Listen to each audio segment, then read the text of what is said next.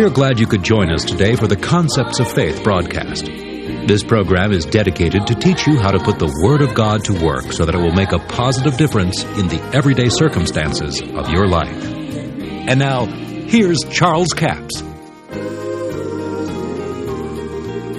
We're going to be talking about who in the world are you? Now, you know, in the world today, there's a lot of people saying, well, who am I? You know, what am I here for? A lot of the runaways, they're saying, trying to find out who they are. Well, they don't have to go any further than the Word of God. And we'll look at some Scripture that'll help you understand some things. Hebrews, the 2nd chapter. Let's read from verse 6. But one in a certain place testified, saying, What is man that thou art mindful of him? Or the Son of Man that thou visiteth him? Thou madest him a little lower than the angels. Thou crownest him with glory and honor, and didst set him over the works of thy hands. Thou hast put all things in subjection under his feet. For in that he put all in subjection under him, he left nothing that was not put under him. But now we see not yet all things put under him, but we see Jesus, who was made a little lower than angels. Now, I want to back up to the 6th verse here and point out some things to you. The Apostle Paul here, as he's writing, he is sharing with us some scriptures from the Old Testament, and we'll go to the Old Testament and read them because this is where this is coming from. One in a certain place testified, saying, What is man that thou art mindful of him? Or the Son of Man that thou visiteth him?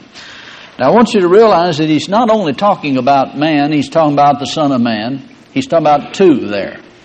He's talking about Jesus and he's talking about man or mankind. Here it says man or the Son of Man, but in the original where Paul is quoting from here, he is referring to the Psalms, the 8th chapter, and in that passage of Scripture, it says man and the Son of Man. So this puts a distinction that he is referring to two here, talking about Jesus and man, because we know that Jesus was the Word of God made manifest in the earth, in flesh form. And then verse 7 says, Thou madest him a little lower than the angels. Thou crownest him with glory and honor, and did set him over the work of thy hands. Thou hast put all things under his feet. Now he's referring to mankind. So, who in the world are you anyway? You're a creation after the image of God and in his likeness. In Genesis, the 1st chapter, we find that God said, Let us make man in our image and after our likeness, and let them have dominion. Now, when it says man, it's speaking of mankind. That includes the ladies too, because if you read in the 5th chapter of Genesis, it talks about the fact that God, in the day that he created man, he said he named them both Adam. He called Adam and his wife Eve, that actually Adam named his wife Eve. God called them both Adam. Now that'll help you to understand the distinction here when we say mankind, because he said, Let us make man in our image and our likeness, let them have dominion. Now those that would like to leave the ladies out of it altogether, but the Apostle Paul says we're all one in Christ. Thank God for that. Now here he says in Hebrews, the 7th verse of the 2nd chapter, he says, Thou madest him a little lower than angels. Now the word angel here, before we go much further, we need to get some insight into that. The word angel here is not the word that the Hebrew word that is actually translated from over in Psalms there, and we'll go to Psalms 8 in a little bit and share that with you, is not the word for angel at all. Now, when they translated in the New Testament, for some reason, they didn't use the right meaning for the word, because the word there is actually Elohim. It doesn't mean angel at all. It means gods. It's plural for God. And, of course, from this passage of Scripture here, if you took that for face value and the thing that it says there, you would think that you were created lower than angels. But that's not the case at all, and the Bible doesn't bear that out. Man was created on a higher order than angels. Angels were created beings, created to do certain things for God and to work in the earth. In Hebrews, the first chapter here, says about angels, comparing their ministry with the ministry of Jesus. From verse 13 and 14 says, "But to which of the angels said he at any time, Sit on my right hand until I make thine enemies thy footstool?" Well, he didn't say that to angels, did he? He said that to Jesus. And then verse 14 says, "Are they," speaking of angels, "are not all the angels ministering spirits, sent forth to minister for them who shall be heirs of salvation?" So the angels are ministering spirits. They're sent into the earth, and they're here and to minister for those, or for us, who are heirs of salvation. Now, we realize from this and from the things it says about angels that angels do not have the right and the privileges of men or of mankind.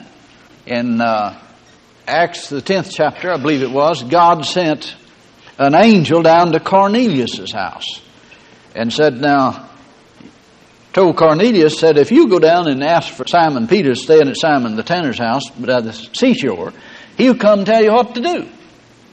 Now, he's praying that God would reveal to them what to do, you know. Well, why didn't the angel preach him salvation and share with him what to do? Angels don't have the right to preach the gospel. In fact, the Bible says, Peter says, that the angels desire to look into the plan of salvation. But they don't know anything about it. That it is not for them. The Scripture says here, in this same chapter of Hebrews, the 2nd chapter, it says in verse 16, "For verily he took not on him the nature of angels, but he took on him the seed of Abraham." So Jesus didn't come to deliver angels or to bring salvation to angels, because angels were created beings for the purpose of fulfilling what God had created them for. Now, they did not have a right of choice. They did have the ability of choice, but they did not have the right to it. Now, this will explain to you why there is salvation for mankind and there is no salvation for fallen angels. Angels do not have the right of choice and did not have the right of choice. They did have the ability of choice. We can understand that from the Scriptures, because they rebelled. Lucifer, which was an archangel, rebelled against God and led a revolt in heaven. But he failed, thank God. The Scriptures teach us that a third of the angels rebelled with him, but they didn't succeed and they were cast out of heaven. Now, to understand what we're sharing with you this morning, you need to get a good insight into this. The fact that man had the right of choice as well as the ability of choice. Now, hold your place there in Hebrews, 2nd chapter, and turn with me to Genesis, the 1st chapter. I want you to see this in your own Bible. I think sometimes people think that my Bible reads different from theirs, but it doesn't. In Genesis chapter 1, we find what we call the law of Genesis in verse 11 and 12, where it says, "God said, Let the earth bring forth grass, herb yielding seed, and fruit tree yielding fruit after his kind, whose seed is in itself upon the earth. And the earth brought forth grass, herb yielding seed after his kind, and the tree yielding fruit, whose seed was in itself after his kind, and God saw that it was good." Now notice that it says the seed was in itself, and everything produces after its kind. Now, we need to take note of this, because this is the way God set everything up.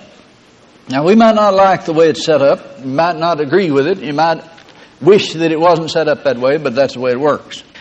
God's law is seed time and harvest. And as long as the earth remains, that's the way it's going to work. That's what he told Noah when he came out of the ark. He said, as long as this earth remains, there will be cold and heat, day and night, summer and winter, seed time and harvest, and that's just the way it works. And it'll work that way over time. And the seed is in itself. In other words, Everything produces after its kind. You don't plant tomatoes and get cucumbers. You don't sow wheat and get rice.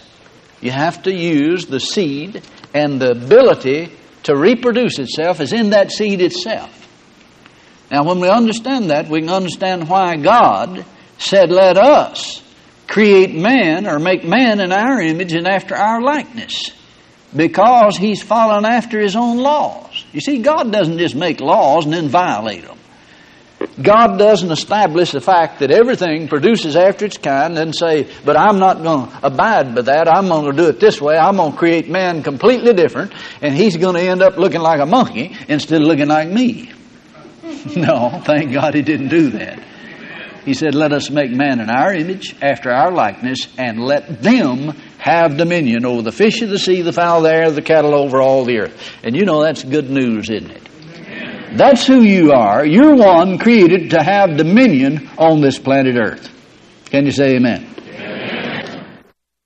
I'm glad you could join us for the Concepts of Faith broadcast today. Now, we've been talking about who in the world are you. I hope you've been blessed by that.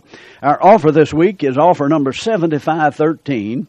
It's 2 CDs plus the book, God's Image of You. Some of you travel, and I know you don't have time to read much, so you can put these in, and it makes the traveling go much quicker. For $22 for the package plus $5 postage and handling, a total of $27.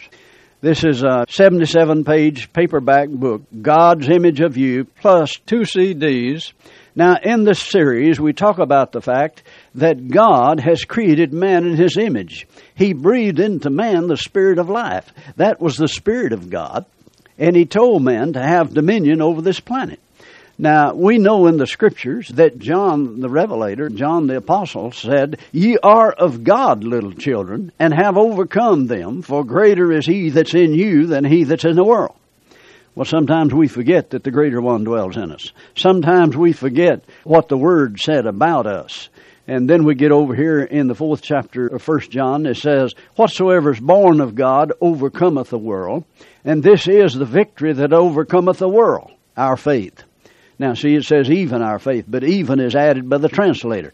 Our faith is capable of overcoming the world. Well, where do we get this faith? From the Word of God. Paul said, So then faith cometh by hearing, and hearing by the Word of God. I'm telling you, God's Word is still God over every situation. You remember it said, In the beginning was the Word. The Word was with God. The Word was God. The Word was made flesh and dwelt among us. Well, God's Word is still God over every situation today. If you get that Word on the inside of you, it creates faith in you. And Jesus said, If you abide in me and my words abide in you, ask what you will and shall be done. Offer number 7513, God's Image of You. It's a 77-page paperback plus 2 CDs, where you can listen to it on the road while you're in the car for $22 plus $5 postage and handling, a total of $27. We have a toll-free order line, 1-877-396-9400. That's 1-877-396-9400. Until tomorrow, this is Charles Capps reminding you that the enemy is defeated, God is exalted, and yes, Jesus is coming soon.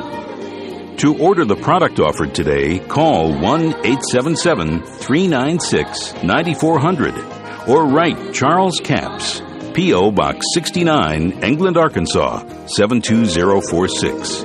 A complete list of CDs, books, and DVDs are available online at charlescapps.com. Through the website, you can listen to this radio program again and subscribe to our podcast. This broadcast is sponsored by Charles Capps Ministries and our listeners in this area.